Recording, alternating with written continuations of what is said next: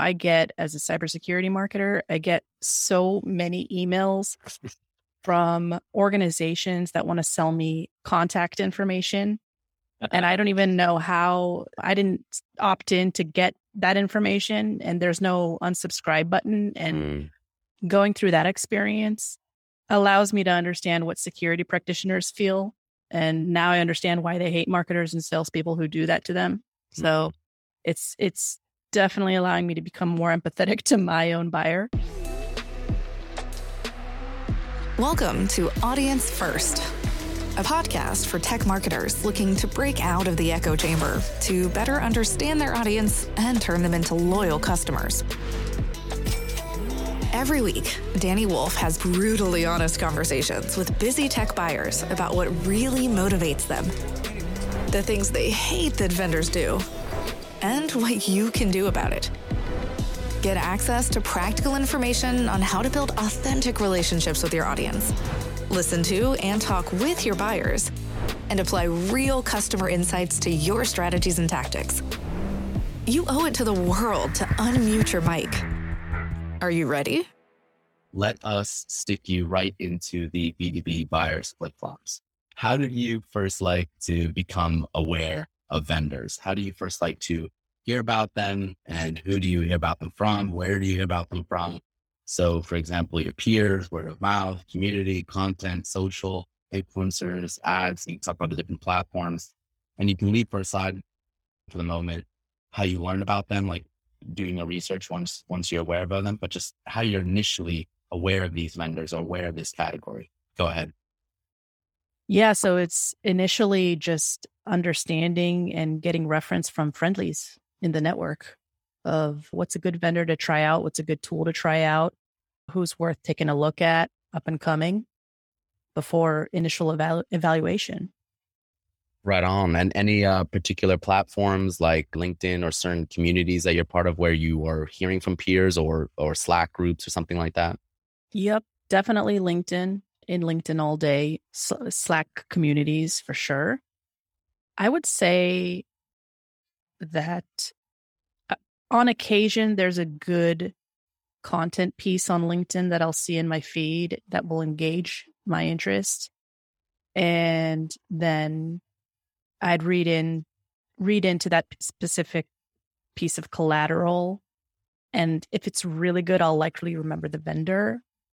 And maybe I would potentially look at the solution, but it's largely the content and the value that I got from the content that makes me aware of the vendor in the first place.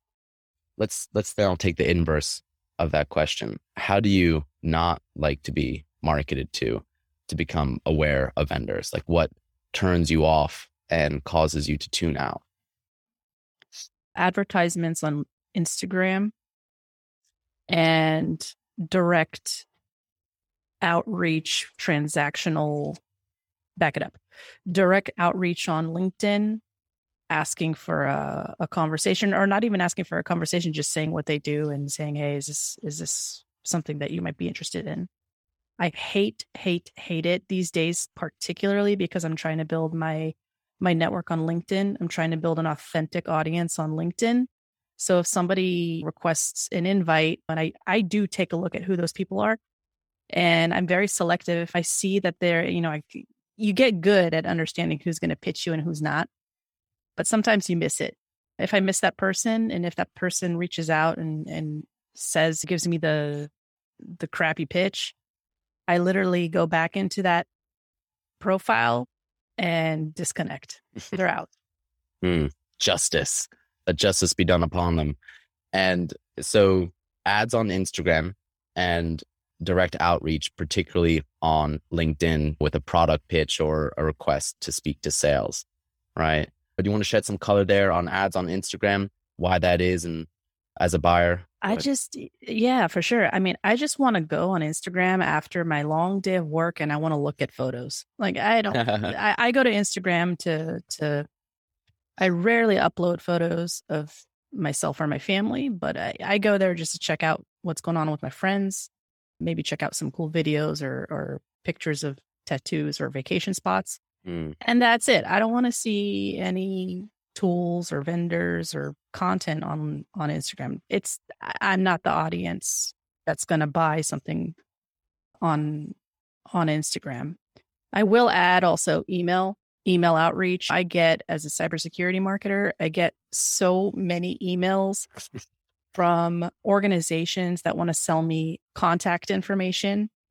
And I don't even know how. I didn't opt in to get that information, and there's no unsubscribe button. And going through that experience allows me to understand what security practitioners feel. And now I understand why they hate marketers and salespeople who do that to them. So it's definitely allowing me to become more empathetic to my own buyer. So those are the top 3, I'd say. Right on. And so maybe that should give some marketers who are listening some thought about how they do ads on like Instagram versus, let's say, LinkedIn and even Facebook. Like, maybe don't run a boring ad about your chatbot software on Instagram. Like, be more interesting on Instagram, be more entertaining. If you're going to capture attention, you got to stand out and not run a boring ad. Go ahead, Danny. Yeah. I think for me particularly, I'm a demand gen marketer, and the security space is really hot. And I like to see what companies are up to, either at events, or I like to see what's going on with regards to their employee-centric content or their community within the company, because that down the line, maybe I'd want to explore potential opportunities down the line. It's always nice to see who's doing a good job with making their employees feel good for potential opportunities down the road, right? To be quite frank. And I think that's a great indication and a great space to be able to attract great talent is Instagram through promoted or organic posts. I do follow a few, not a lot, but a few companies on Instagram so that I can take a look at what's going on behind the scenes within the office and such. So that's an interesting use case as a buyer. Maybe looking at potential employers or to learn how they're doing their marketing and adopt some of that. Go ahead. Yeah, no, and I'd add to that, and a great insight that I got from a buyer about 4 months ago when I was on a one-on-one call with them was, I take a look at Glassdoor to see how companies are treating their employees, because that's an indication of, if they're treating their employees poorly, that's an indication, a potential indication of how they're going to treat their customers. It's to me, that was one of the most powerful insights. I'm like, okay, well, what could we potentially do on Glassdoor to lead with buyer centricity and employee centricity, which in essence go hand in hand according to this specific buyer. And so I really think that's a potential topic you could explore, given you're talking buyer centricity here. So yeah, a lot of marketers should be asking about customer retention and satisfaction. And if they see that there's unhappy customers and churn and they don't last very long, then that's a good indication that the company either has a lousy product and or a really bad post-sale experience. And that is going to create negative word of mouth and a larger uphill battle. And potentially, if they don't care about their customers, is a good sign that they also don't care about their employees. And so be wary of those Glassdoor reviews. That's a good tip. Now, you mentioned, so ads on Instagram, LinkedIn spam, email spam. Now, how do you feel about telemarketing? what is telemarketing? Oh, sorry. These days, it goes by a euphemism known as cold calling. I know. Yeah, no. I don't even pick up the phone to answer my father. I mean, my phone is always on silent. I hate seeing numbers that I don't recognize. I will only answer the phone if it's somebody I know and have an established relationship. Look, if it's a vendor that that I'm in a contract with, telephone is rare even then. I mean, we're either talking through email or we're communicating through WhatsApp chat. It's all written communication. It's rarely a telephone call. Only if shit hits the fan. Sorry, can I say the S word? Only if shit hits the fan is there a call, right? Or a scheduled Zoom call, really. But no way. I will never answer a phone call from a number that I do not know. It drives me nuts when I get that. I decline immediately. Yeah, I think that most people are in the same boat. So, what percentage of the time would you say that you even take a demo, let alone buy from, let's say, ads on Instagram, LinkedIn spam, email spam, and telemarketing? Very rarely. I'll buy if I do the initial research myself and it comes from a reference and I do due diligence. I think I bought years ago, I think I bought something through Instagram for like $159 and it was like a template or something like that. And I was so disappointed because the template was just not that good. Mm, For $159, I expected something relatively comprehensive that I could use really aggressively. That was it. I'm buying tools for the MarTech stack that are tens of thousands of dollars, right? So that is something that takes a little bit of time to evaluate, to get buy-in, to kind of make the case within the organization and after we've identified the requirements. But yeah, I don't think I've taken a demo. Okay, I will say I've taken a demo. And again, this was years ago. And the reason why I'm referencing years ago is because when I moved over to Cybersecurity, I already knew what I wanted to evaluate and buy because I've done that initial evaluation in other organizations. So that's likely an interesting insight for people listening is I knew already the vendors, so I brought them over to my next company and evaluated them. Years ago, I took a demo with Drift through email outreach. And I purchased them and then realized very quickly, even after doing the evaluation and even after going through the demo, that we just weren't ready for that tool at that specific time. And so it was very much an underutilized tool. Yeah. And so, throughout your whole experience, you so rarely have bought, let alone take a demo from email spam or telemarketing or LinkedIn spam or ads on Instagram. You bought maybe once ads on Instagram and you bought a lemon, but it was like $159 template. And then you bought once from Drift from an email. And that was the first time you had heard about Drift was from that email. And then you ended up buying it and then underutilizing it. Now that was after the evaluation and everything. And so maybe suppose you had been marketed to for some time and had more education up front before that sales meeting happened and maybe spoke to peers and everything like that, then maybe that chance of that happening would have decreased because you would have been like, not there yet. That's a premature route to go down. And perhaps the salespeople at Drift should have knew that. Maybe they did and didn't say anything. So, okay, now with that, let's pivot to once you become aware of vendors, how do you then learn about vendors? How do you do this research? Where do you get that information? What information do you look for? And maybe who do you get that information from? So that could be things like, you mentioned your peers or going to the website and getting pricing and seeing how the product works and trying the product, or maybe even buying the product on the website, things like that. So go ahead. Yeah, I mean, you pretty much nailed it. It's chatting up with my network and seeing who's used it, what use cases have they used the tool or solution for. Is it working well in terms of functionality and capabilities? And then I'll really scan the website and go deep on the website, not only from the product and the features standpoint that I'll get to shortly, but I really do a lot of digging on the resource hub. Are they marketing or are they creating content that is actually valuable, like frameworks or case studies, or do they have usage guides to help show how to use it or apply that tool to specific strategies or tactics?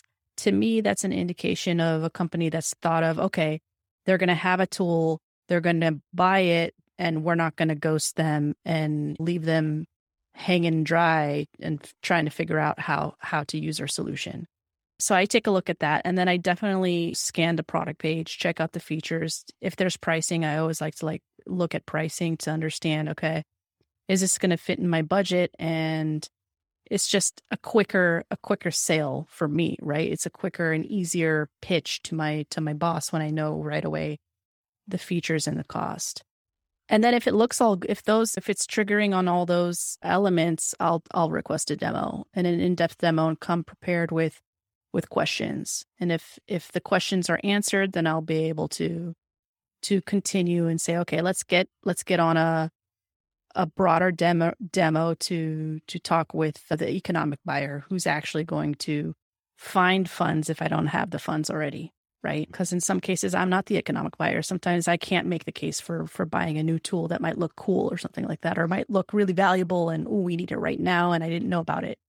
Right? So you have to make the case with the economic buyer who actually has pull to move things around from a budgetary standpoint. So. And to the extent possible, how important is it to try the product on the website just to take it for a spin? Yeah, I think it's important to a certain extent. If it's going to be a long, drawn out process, to me, that's an indication that it's probably not for me. If it's integrating well, or if it's into a sandbox environment, or if it's triggering on all features and onboarding is relatively easy and low lift for me, then that's great for larger solutions. But if it's a SaaS tool and I have like a free trial, that kind of stuff, I mean, obviously it's easier for me to buy SaaS tools that are lower barrier to entry in terms of price. Right. So if it's plug and play, low price, and it's low lift, then yeah, it would be better to have a free trial. But if it's going to be a whole drawn out thing, not worth it. So, and that wouldn't make sense for a free trial if you have to do all this lifting, and it would probably won't make sense for the vendor. But maybe a sandbox environment where you have some scale down bits and pieces just to kind of get a sense would be really helpful, if not like a full blown out trial. Now, what would you say is the percentage split preference for getting information from marketing and marketing's influence on your peers as you go through this learning and research phase? Yeah, the website and from your peers and your community, versus information that is gated behind sales and you need to speak to sales on a demo to get it, such as product, like what the product is, features, to see the product, to see pricing. So do you have a percentage, or I would say, what's your percentage split preference? And one way to think about this is, how far along your learning journey are you, either from marketing versus sales, pre-sale, you purchasing? Go for it. Yeah. So let's break it down, because those were loaded questions. We can go down a bunch of rabbit holes. So let me kind of recap this, because I might be understanding this incorrectly. You want to know what my percent split preference is for getting information from marketing versus sales. Yeah. In order to, or buy, or what? Yeah. Those are different use cases. Yeah, I would say as you're going through this research phase where you are self-educating and talking to peers and going to the website to get information. So that's under marketing's remit. And then you also mentioned, well, there'll be, when you're ready, if and when you're ready and you need sales help, you'll hit up sales. And I'm wondering, generally speaking, what's the percentage split where you prefer to self-educate and self-serve information from marketing from your peers and on the website, versus having to speak to sales on a demo to get that information, where that information isn't on the website or that information isn't upfront, but you have to speak to a seller to get it. So another way, again, to think about is, how far along your buying journey are you before, if at all, you ever speak to sales, because marketing has helped you self-educate? Again, it depends on the kind of tool you're buying. If you're buying an enterprise tool or a SaaS tool. So let's just, for the sake of it, talk enterprise, because that's a little bit harder to break into these days. I would say 85% marketing, leave me alone kind of stuff. I'll do it myself. Give me all the information I need to learn by myself. And then 15% sales or representative, help me out, kind of understand specific use cases, my business case, and see how it fits in my context.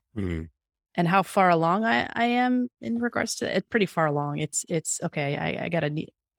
I need to make a decision. So, but before I make a decision, I need to validate the requirements. So let's talk to sales because it's not on the website. Right on. So 85%, you gain that information or want to get that information from marketing, maybe 15%, particularly, let's say with complex products where you need to customize the products based on your relevant use cases and the certain features that you need from sales, or just the last mile with sales. And actually to a similar question, going back to how you prefer to be marketed to become aware of vendors. So the first part of our conversation, let's do another percentage split preference. What is your percentage split preference for becoming aware of vendors because of marketing? And that could be marketing's direct marketing efforts to you, also their indirect efforts through your peers. And that's content, social, ads, events, partner marketing, referral, affiliate, the whole kit and caboodle of what marketing does versus telemarketing, email spam, LinkedIn spam. I do not want to get any of that. Like 100% to zero. Gotcha. So 100% to zero. I will never buy from a cold outreach. I need to understand who these people are, understand, like, I need to see a face behind it, and they need to understand my needs. Yeah. So we definitely hear that one a lot. And the takeaway again from the audience from this is like, well, who's doing which department in a company is tasked to doing this telemarketing, email spam, LinkedIn spam, AKA cold outreach? Who's responsible for doing that? And unfortunately, that responsibility has been set at the feet of sales development. And so you have this really good talent stuck in this really bad role. And many of them are desperately trying to do marketing that's not spam, but their hands are tied. And so that's why a lot of companies are trying to repurpose them to marketing. And they're the forward-thinking companies. And again, 50% of sales development teams report into marketing. It's a marketing function to generate demand, to generate leads for sales. But unfortunately, it's through spam, and it's not sitting well with buyers. Now, oh, sorry, Danny, go ahead. Did you? I was gonna say it has become, there's a stigma, and it has become an unfortunate role to be in, because the people that have been setting their KPIs are setting the wrong KPIs and the wrong methods to get those KPIs. Yeah, it's the fault of leadership, not of SDRs. So it's the fault of marketing and sales leadership, particularly sales, because sales is the one that advocates exclusively for sales development and beats the sales development drum, and not marketing. And we talked about that in one of the other podcast episodes about the reasons why sales drinks the sales development Kool-Aid, and also the 7 different camps that marketers fall into about sales development.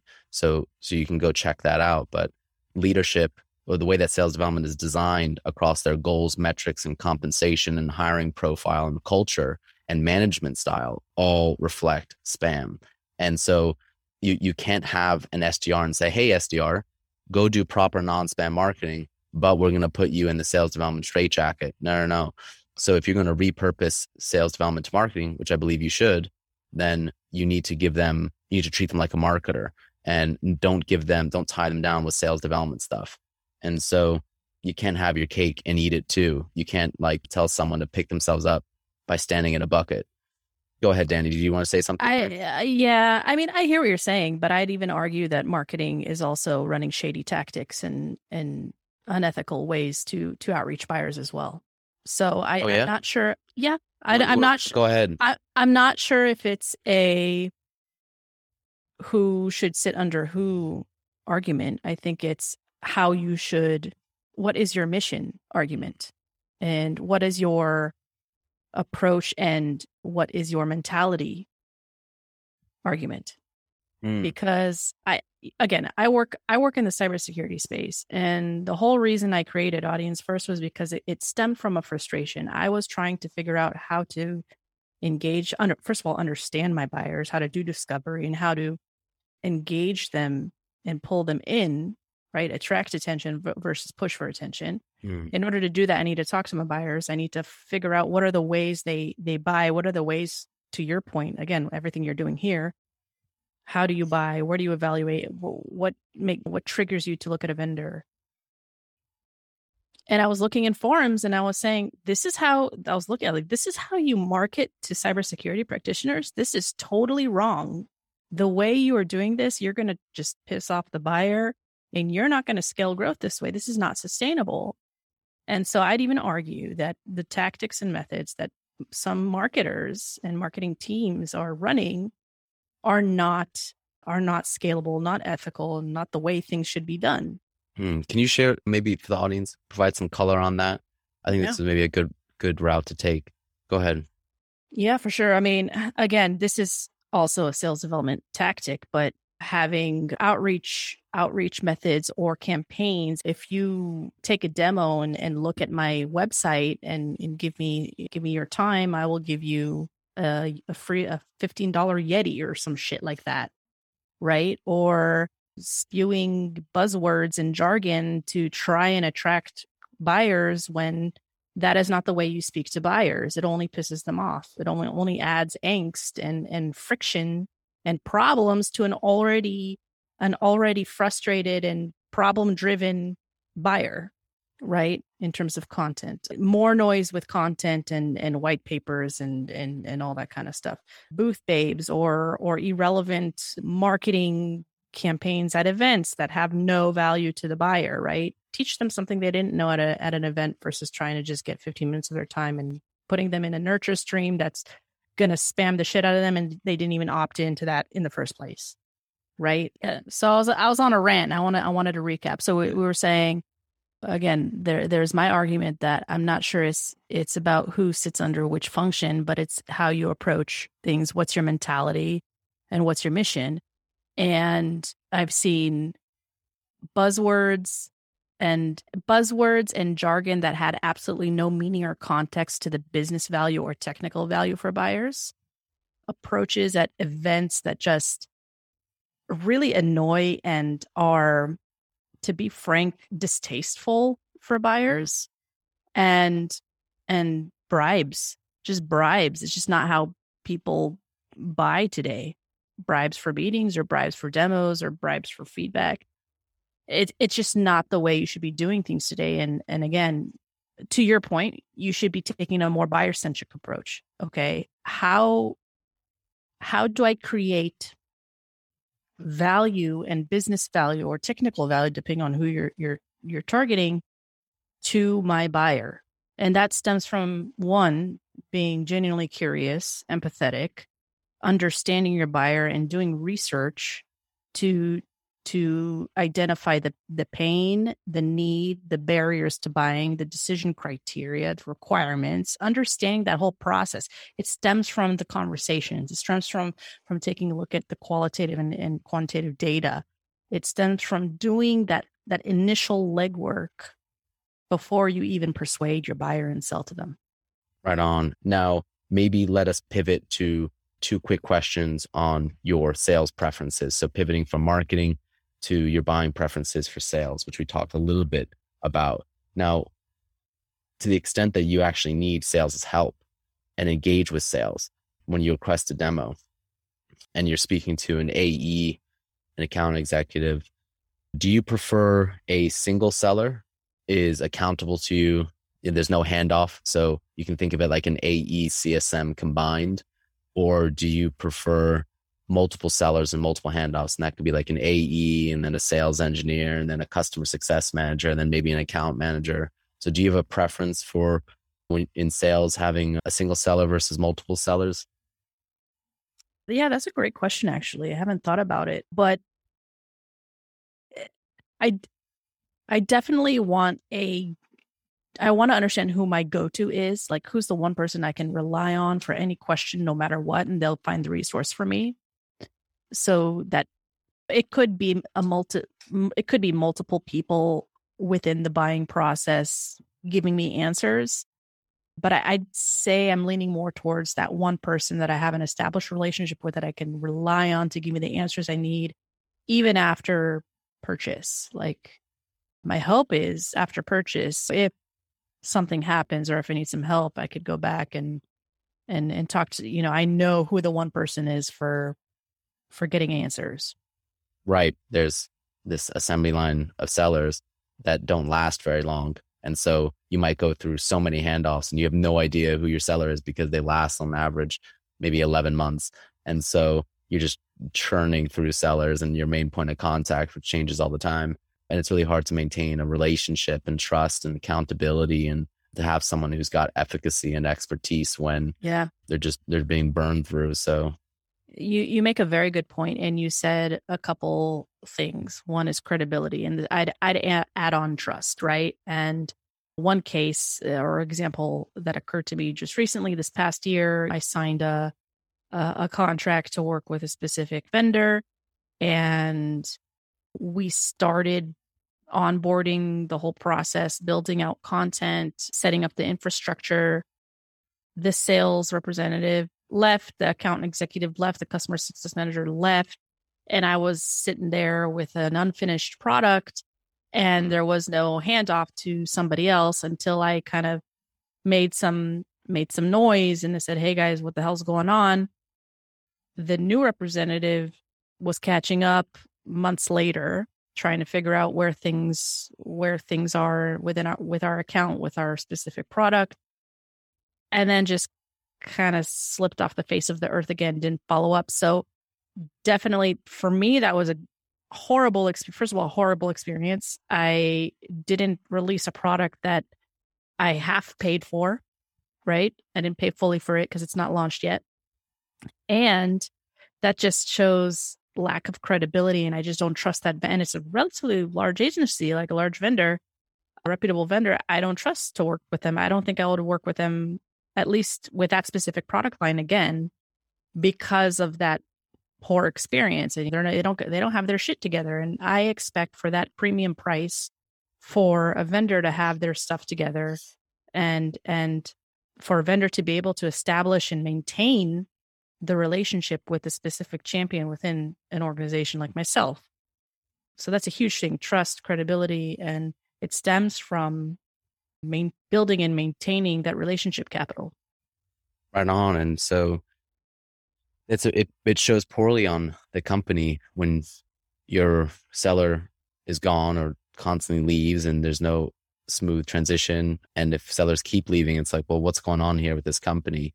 And is this a shady company? And if the talent is leaving again, it's like, what does that mean for customers? Does this company take care of customers? Do they care what happens post sale, or they don't care what happens post sale? And because if they did care what happens post sale, then to the extent that sales needs to help with post sales, which is where sales mostly plays nowadays, sales is more about post sale fulfillment and managing the business relationship and being a main point of contact and helping with implementation, adoption, and success. Then that's a big red flag. And so that's when as a buyer, and especially if there's a lot of post sale stuff going on, you should be very careful if the person that sold you initially, first of all, isn't there afterwards. And two, if your seller keeps changing. And if you are doing a big complex post-sale implementation, and you're trying to drive adoption, you're trying to be successful with this product, you're going to be very frustrated very quickly because you're not getting the results you want as fast or as easy. And that might make you think twice about renewing or expanding, especially since most companies have land and expand motions. The initial sale tends to be a bit smaller. Most of the growth and profit for companies comes after the initial sale. So that's a subscription model business, SaaS business. So if you bungle that up, you've just spent a lot of money to acquire a customer and you're probably going to lose them quick and not hold on to them for them to upgrade and renew and refer people to then be able to and get a testimonial, case study, all that good stuff. So the other question regarding your preference for sales is regarding sales compensation. So as a buyer, do you prefer a seller that is commissioned versus paid a full salary plus bonus? And so you can think of it like this: a seller who is commissioned, their income depends on your decision to purchase. A seller who's paid a full salary and bonus at the outset is paid regardless of whether or not you buy. And another way to think about commission versus full salary plus bonus is that commission is half of the cake. It's 50% of their salary that's withheld pending their quota attainment. Whereas full salary plus bonus is the full cake plus icing, just like every other department. So sales is the only department to have commission and quota. And so if you as a buyer knew at the outset, say on the website, like, hey, sales, they are paid a full salary plus bonus. So everything that they're promised, you can think of it as like full OTE, the promises that companies make to sellers. If they hit their goal, they just get paid that at the outset. As a buyer, would you have a preference either way, and why? Well, my preference is that people get paid for their work. That's my preference. I don't want to withhold a professional's or somebody's well-being. That they need to put food. I understand they need to put food on the table. What my preference is that the salesperson, no matter what the compensation plan looks like, will go above and beyond for me to solve my problem. And there likely is a correlation to the way things are done based on compensation package because of stress and anxiety, and I need to hit my goals and the quota and all that kind of stuff. There is correlation to behavior and I'd say unethical methods of outreach and sales practices. Not necessarily 100% though. I know salespeople who are compensated based on percentage, right? Who are well off and don't really need that they don't really need that commission. They're doing this because they like to sell, they like to work, they have the knowledge, this lucrative business, and they've been in this game for a while. And they don't hustle, they just do things authentically and they do things super easy and they're succeeding. There are also the same type of people that I know who are doing this as retirement, right? I'm technically retired, but I'm doing this because I'm making some side cash. So I'm not sure there's like one-on-one correlation there. It depends, but at the end of the day, I want people to make money and I want them to do that well. I want there to be a level of integrity in the way that they're making money. Yeah, totally. And it's not to say that commission automatically makes a seller pressure sell. And there's a lot of sellers who, despite commission, do the right thing. And hopefully that's partly because they have a sizable base salary. And so there's less, like right now, it's a 50% split between base and commission. So you hope that the base is actually quite sizable and that maybe they have finances already. So they're not feeling the crunch. And so as a buyer, and you can think about this also in your personal, like for personal outside of B2B, like in B2C services or retail or taxis or whatnot. Do you have a general preference either way between full salary plus bonus versus commission? Again, get paid for the work. I'm not sure. That's tricky. No, do the job. Put you down as neutral then. Yeah, I mean, you doing good work, get paid. Yeah, and I would say to the folks who are listening, because just to add some color here, every other department gets paid a full salary plus bonus. Are they not doing the work? Do they? And so some people might say that commission is pay for performance. I don't believe that is the case. Commission basically withholds 50% of your salary pending an outcome, the buyer's decision to purchase, which is largely outside of the seller's control and based on many different factors. In fact, sales has a very low influence on the buyer's decision to purchase. If anything, marketing has a greater one. And so the pay for performance is you pay someone a salary because you trust them to do the job. Plus, then you give them a bonus as an incentive structure. And don't confuse a bonus with commission, which is tied to their holistic performance. And so if someone is not doing the job, then you either remediate and help them or you'd redirect them somewhere else.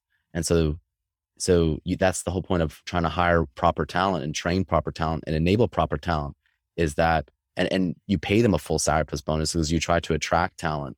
And so just some food for thought for folks who are listening about this and who sometimes might hear that when it comes to sales compensation.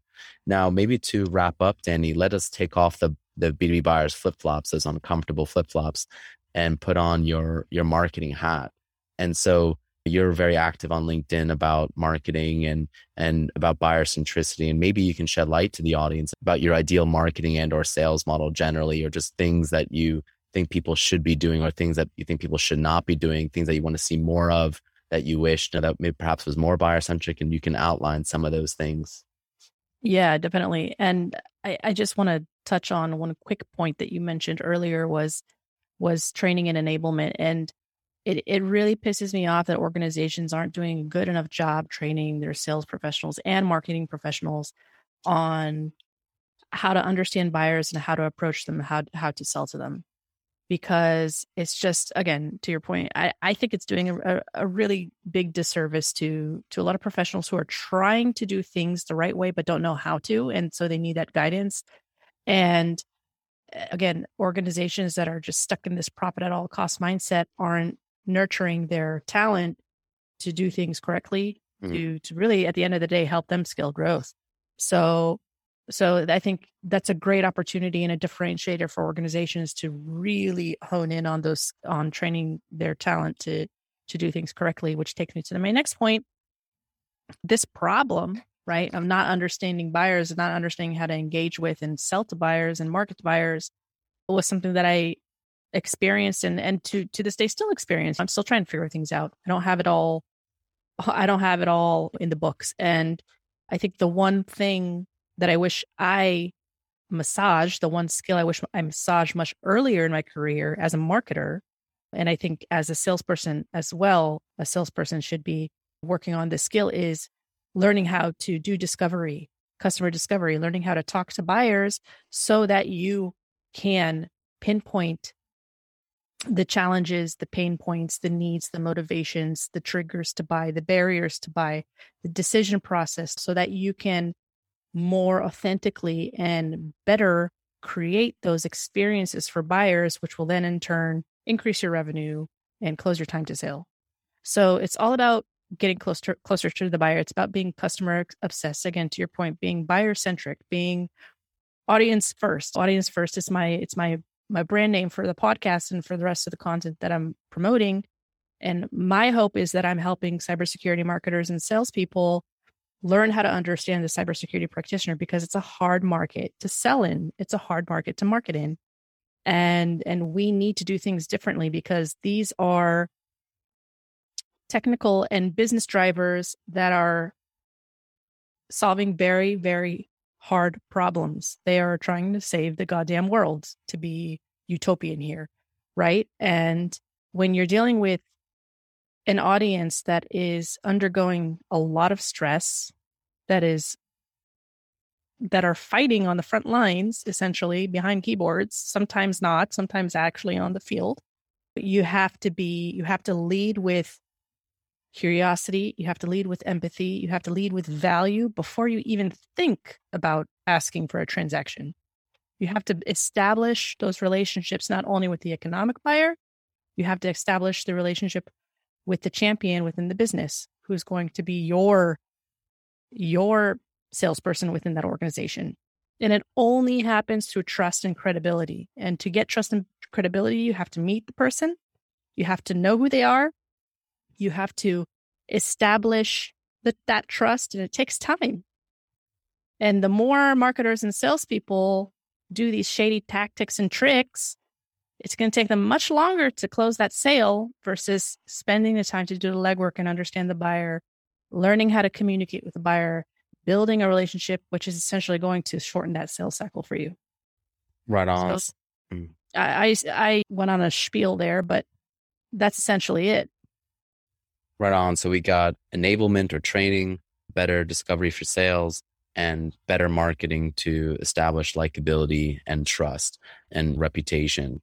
And so a couple things there I would add some color to, starting with the cybersecurity space in general. If marketers who are listening to this are marketing into that space, yeah, they despise spam. They despise their contact information being taken from the internet, these contact data providers, and then getting spammed.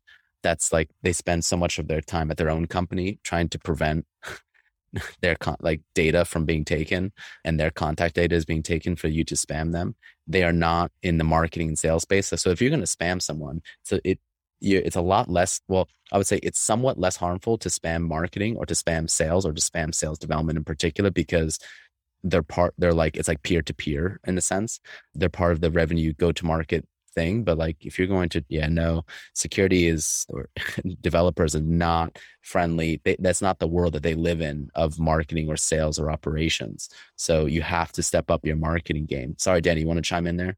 Yeah, no, I know hackers who, if you spam them enough, they will hack you and use your information against you. Like it's that. Like That's hilarious. I have a tool where I get security practitioners sending me emails I get loads of examples of bad emails, and it's non-stop. Despite them saying no and unsubscribing, they still, even if they opt out, they still get messages from the same people and phone calls. And it gets to the point that you piss them off enough times, they will use your information against you. Justice. And then another point that Danny mentioned was about enablement or training. And one thing I'll mention here, actually, maybe a slight point of disagreement, but to point out that sales and sales development are the only departments within the company to have enablement teams or training teams. And so I don't think it's a real solution to the problems that sales and sales development is having. I see it more as a really bad Band-Aid. And obviously every department should train their talent and coach them properly. But the problems that sales and sales development are really having is the model that they're stuck in. And the model, everything is downstream from the model, the people, the process, the technology, the goals, the strategy, the tactics, the tools, the compensation, and everything. And so you can't fix the top of a skyscraper if the foundation is crumbling. So the other thing about better discovery that I'll mention for the audience, my takes on this: buyers aren't coming into sales calls completely unaware at 0%. As Danny, they come in pretty well informed and serious about buying and have smart questions to clarify some bits and pieces. And so sales is a lot less about the pre-sale. And it used to be that back in the day where the buyer had no information, they would come and be like, what does your product do? What does it look like? What's the price? And they come in, and then sales had these complicated selling methodologies like spin or challenge or med pick or whatever to basically like take this buyer through this whole song and dance and down this road of like, let me try to take you from 0 to 100% on one call. But actually the buyer is already doing that before that call, more or less. And so I would say for a salesperson or as a company, who the way that you should be thinking about what sales does is to what extent do your buyers need and want sales, and for what do they need pre-sale? What do they need post-sale? And then adjust accordingly. And if marketing is providing most, if not all, the information for the buyer to buy, then you have a self-serve ability plus an option for sales. And then adjust your sales process and your sales goals, metrics, and compensation to reflect that. Don't try to operate like it's in the 1980s. Otherwise, it's going to be conflict with the buyer, and it's going to set up sales for failure, which is what is currently the case for sales. So, Danny, I'm kind of curious. So maybe you can share with the audience some of the things that you talk about in your LinkedIn content about how to properly market to cybersecurity. What are some of the things that you are working on today that you think is resonating better for cyber six skill? And like, what are some of the things that you're doing today, or maybe some of the things that you want to do more of, or some of the things you haven't yet been able to do, but you want to lean into more in the future to help inspire other marketers? Yeah, I mean, it just, first and foremost, I'm learning how to do buyer research. I'm learning how to extract qualitative data, which I haven't done enough of in the past. And I know a lot of marketers aren't doing enough of it, and I know a lot of salespeople are not doing enough of it, even customer success, to be honest. And I want to impart that wisdom and that knowledge to other marketers so that they feel comfortable to unmute their mic and get access to those insights so that they could do things differently, instead of sitting in the marketing cave and pressing all these buttons and making assumptions and going live and wasting a lot of money to just piss off buyers. So that's one thing that I'm doing and learning and sharing with the rest of the world, and it's taking on really well. It's resonating really well, and I'm very excited about that. Second is I'm trying to. I wouldn't say I'm trying to build a framework because there are enough frameworks out there and enough acronyms out there, but I'm trying to instill within marketers and salespeople that it's a journey to selling in cybersecurity. And it's not a quick journey. It takes time. But if you start on this journey, you will close faster than if you do things the way you're continuing to do things now.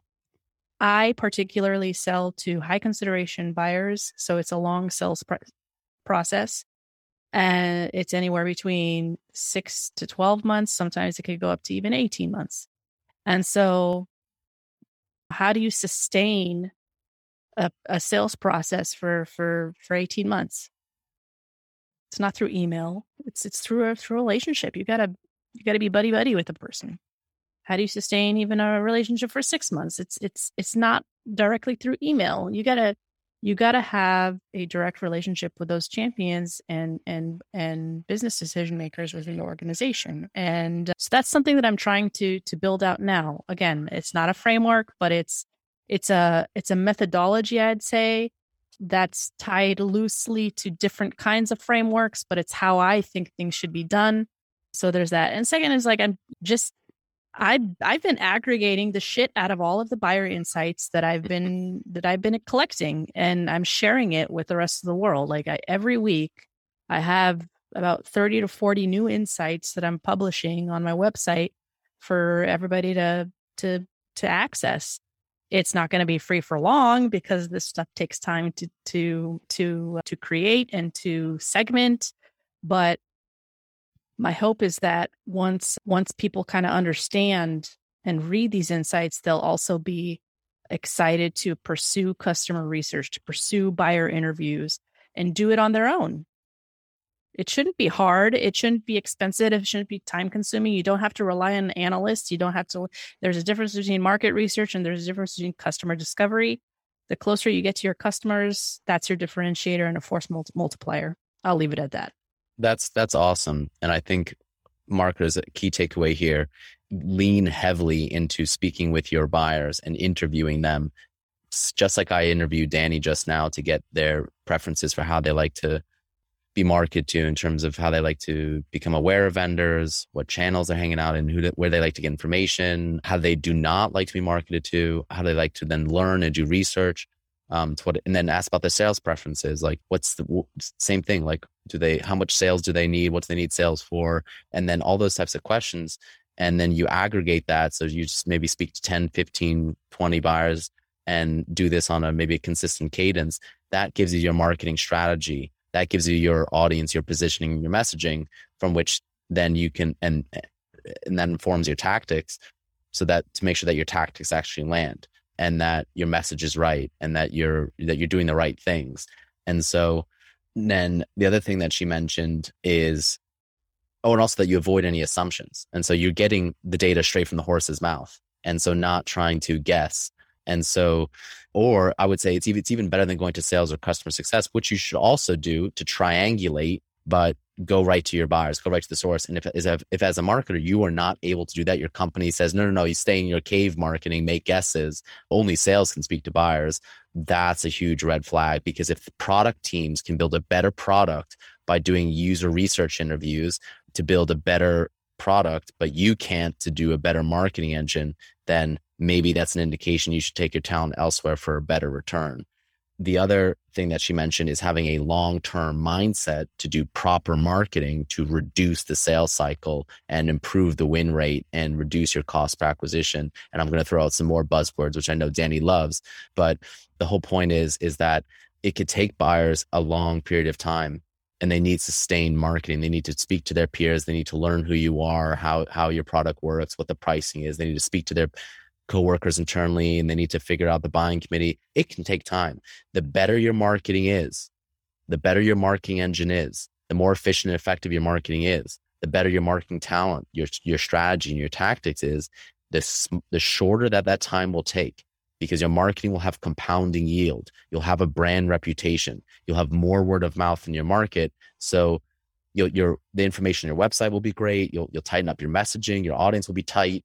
Basically, it'll take some buyers less time. Some buyers will need more time than others. It's not going to take every buyer the same, but you will see quarter over quarter, year over year, your sales cycle reduces, your win rate improves. You're trying to look at those core business metrics, that your churn is decreasing. It's negative churn, that people are expanding or upgrading after they purchase, things like that, to know that you are doing a good job. You're bringing in the right people, you're doing the right things, and the key business metrics are working. So qualitative data and quantitative. So this is awesome, Danny. Thank you. How can people find you? Tune into your podcast and get all the marketing insights that you're dropping. Yeah. So you can find me on LinkedIn. I'm on LinkedIn every single day, Danny Wolf. I'm on Twitter occasionally. I don't really post there. I like LinkedIn more, to be honest. You could also find me on audiencefirst.fm. That's audience1st.fm. The website's brand new. I hope you all like it. I'm still figuring things out, but pretty proud of it. One more thing I do want to add, if that's all right. Oh, yes, of course. I should have asked you. I meant to ask you about closing. No worries. That's me being a bad host. No, you're all good. One more acronym to throw out there, because we all love acronyms. You mentioned reduced churn. You mentioned some KPIs just now. The closer you get to your customer, the more research that you do and the more conversations you have with your buyer to validate, to do that discovery, to understand the pain, the more relationships you're going to build. And as such, the more potential annual recurring revenue you're going to have down the line. Let's say I go 6 months to 12 months from now, go work for the cybersecurity company next door. I know that I have in my back pocket at least 20 relationships that I could go to tomorrow for feedback. Hey, yeah, I want to validate my marketing message because I'm new at this company. Can you take a look at this? Oh, okay. Oh, by the way, this looks cool. We need something like this. That is so valuable as a marketer and as a salesperson, because you're holding potential money in your back pocket just from those relationships. So I will sign off with one thing that sticks in my mind, or two things actually. One, focus on the mission before the money. And two is relationship capital will always bring financial capital. That is something that a buyer told me, and I will go to the grave with that quote. That's awesome. And if you think about this in your personal life, you don't win many friends and influence people or win lovers by being annoying. And if you have a good reputation, if you're likable, you develop relationships with people, you have friendships, business relationships. And so going back to basically this, she's talking about like having a Rolodex and a network. And that used to be like, Rolodex used to be applied to sales, but actually it's more important now for marketing, I would say, because, but it's still important for sales, but it's marketers who, if they're playing an industry like cybersecurity, can then develop relationships with cybersecurity professionals from which they can then do product marketing or research interviews and like get a sense of, hey, like I'm at this new company. We're trying to figure out our audience, our positioning, our messaging, and how we should be going to market.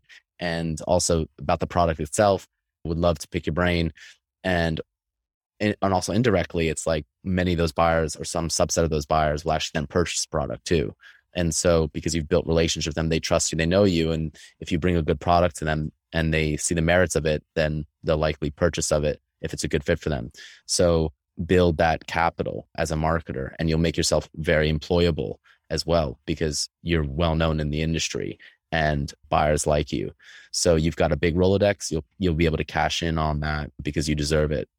So Danny's details will be in the episode description. Check out her podcast, Audience First. Check out her LinkedIn content. She'll be dropping a new book at some point. Check out her website. And so, Danny, thank you so much for coming on the show, for sharing your buyer insights. It was a pleasure chatting with you. And just so everyone knows, I heard about Danny on LinkedIn. So there's a bit of marketing attribution. She's doing good marketing. She's doing good content, social media marketing. That's how I heard about her. She didn't telemarket me. She didn't email spam me. She didn't LinkedIn spam me to come on the show or whatever.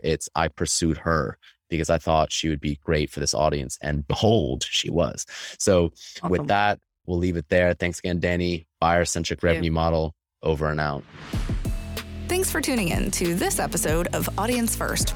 If you like what you've heard, feel free to follow or subscribe to Audience First on Apple, Spotify, or any of your favorite podcast streamers.